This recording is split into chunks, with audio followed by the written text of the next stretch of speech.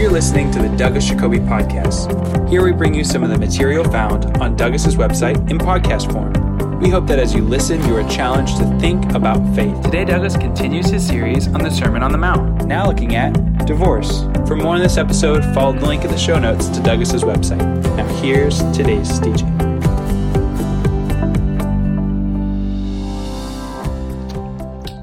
Good morning. Sermon on the Mount contains many challenging passages.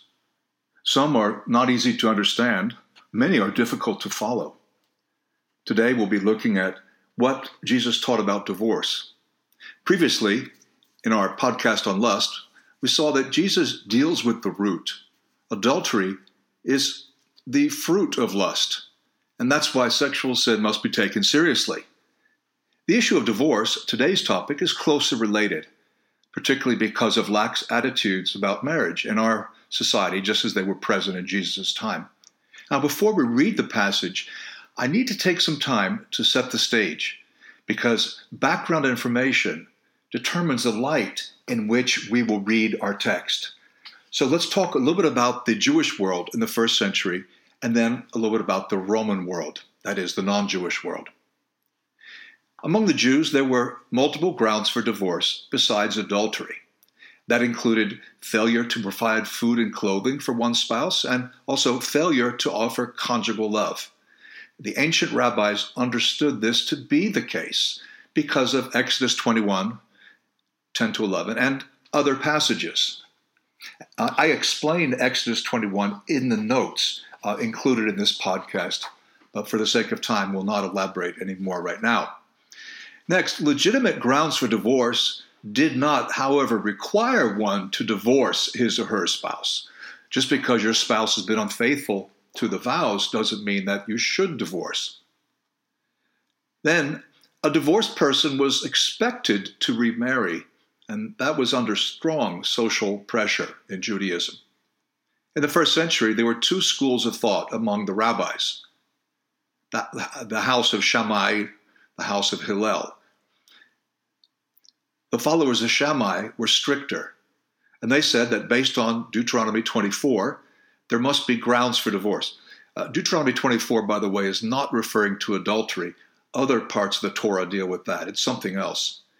The more liberal school was the school of Hillel, who practiced what is called any cause divorce. That is, you don't have to prove that your wife was unfaithful or your husband did not fulfill his vows. It's an any cause divorce. And that was the norm in the first century. It was very easy. It reminds me of modern Islam, where for divorce, all the husband needs to do is tell his wife 3 times, "I divorce you," and then they're divorced legally. Now, when the Pharisees asked Jesus about divorce in Matthew 19, they want to know which side of the debate he's on. Does it have to be a legit cause, just cause, or is it any cause? Now, Jesus is certainly not on Hillel's side. God's intention is for marriage to last a lifetime, and we should never be cavalier about this. However, Matthew 19:9 has been misunderstood. That passage says, "What therefore God has joined together, let not man separate." That doesn't mean that we cannot dissolve a marriage through divorce. It means that we ought not to. The Bible never says that there's nothing you can do to leave a marriage while a spouse is still alive. Now, divorce is a last resort, but it is necessary in some cases. What about the Roman world? Well, just as in Jewish marriage documents, marriage contracts, divorce certificates, pagan contracts also included vows, wedding vows, like promising to provide sexually and to provide physically for one spouse. It's a little bit different, though, because in the Roman world, separation is divorce. This hit me when I was studying out this topic some years ago. Just reading through 1 Corinthians 7, where I see that the word for divorce is the word for separation in Greek. In fact, in Latin, the Latin translated from the Greek, the word for separation is divortium. Divortium, that's divorce. Of course, that's the culture into which Paul is speaking in 1 Corinthians 7. In the Roman world, divorcees, widows, and widowers were all required to remarry by law. If you didn't, you were in breach of the law. You had to remarry, regardless of what led to you being divorced, if you were a divorcee. Now, let's put this all together. Most Jews practiced easy, any-cause divorce. Now, the divorce certificate allowed one to remarry. It meant that the first husband would not be coming after his wife or making further claims on her. So she was not a liability. She was marriageable. In the pagan world, though, people simply walked out on their spouses. And that was divorce. There was really nothing else that could be done. Now, there'll be more on this. I realize this may be a lot of material very quickly. But in a few weeks, after the Sermon on the Mount series has finished, then we'll have several podcasts on this topic. And now we come to our text. It was said, whoever sends his wife away, let him give her a certificate of divorce. But I say to you that everyone who divorces his wife, except for the reason of unchastity, makes her commit adultery. And whoever marries a divorced woman commits adultery. This is powerful stuff. For the Jews, this would have been shocking because any cause divorce was standard. That's the way almost everyone did it. They didn't have to prove anything. You want to get out of a marriage, you get out. Remember, you had the school of Shammai. The Shammaites believe you could get out of marriage for grounds. They included infertility in those grounds, but adultery and neglect and desertion and so forth. And then the school of Hillel said any grounds. If you think your wife isn't pretty anymore, or if she burns the dinner, you can divorce her. Now, Jesus is stricter than both of those groups, though he's on the Shammai side. In the broader Roman world, remember, separation was divorce. So Jesus' words here would have been shocking to the Gentiles too. For us, as readers largely unfamiliar with the first century context, we easily misunderstand the Lord. But then that's the case with many of Jesus' teachings and much of the New Testament. That's why we need to do our homework. Remarriage, when still married to your original spouse, is adultery. It's a repudiation of your marital vows. Of course, if one is unlawfully divorced and remarried, he has provided grounds for divorce to his former spouse. Let me clarify that. If someone divorced, but they shouldn't have, and they remarried, you don't break up the second marriage to go back to the first marriage because he's already, by the act of illegally, wrongfully divorcing his wife and remarrying, he's already thereby created grounds for divorce. And the New Testament does not teach that one has to return to one's first spouse. No first century Jewish group prohibited remarriage after divorce. In the Roman world, remarriage was mandatory after 18 months. That was the law the Emperor Augustus had enacted. That was decreed more than 10 years before Jesus was born. So not to remarry was to break the law. And thus, it would be quite strange if Jesus and Paul were teaching against remarriage after divorce. Well, let's just say something about church history as we move towards a conclusion.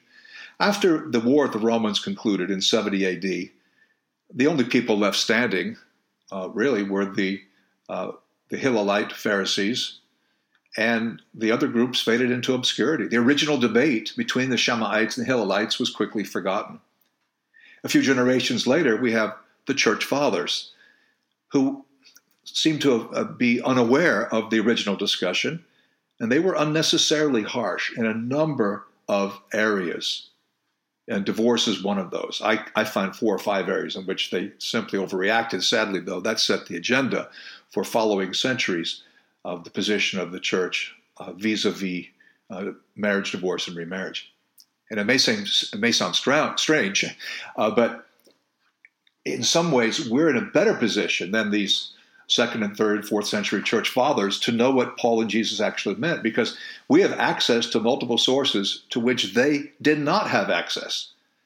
Dead Sea Scroll, fragments on divorce, newly discovered Jewish divorce certificates from the 1st and 2nd centuries, hundreds of Aramaic, Greek, and Latin marriage and divorce papyruses.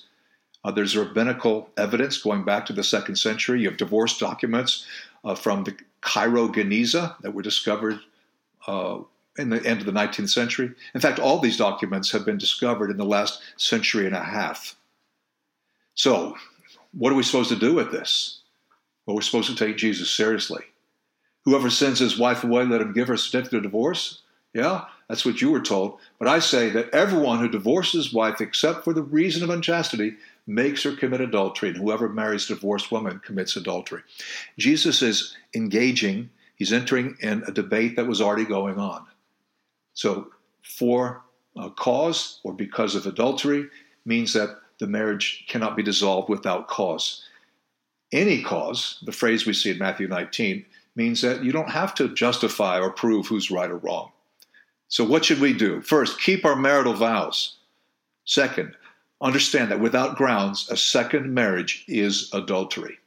Third, divorce should be the last resort.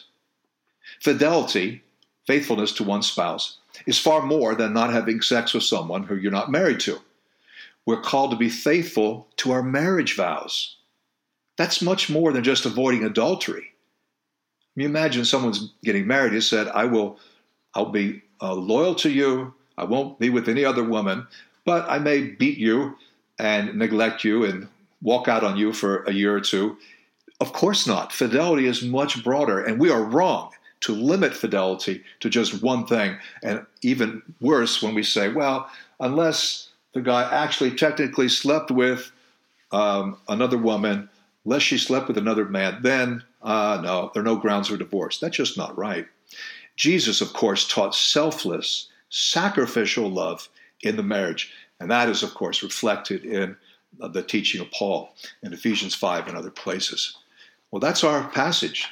It's a lot to look at. Next time we'll be looking at oaths. In the meantime, Lord, please be with us, particularly for those of us who now feel compelled to study out this issue. And I pray that we'll do that with open minds, and we know we're not objective, but help us to be humble and to listen to your word, but also to look at all the evidence.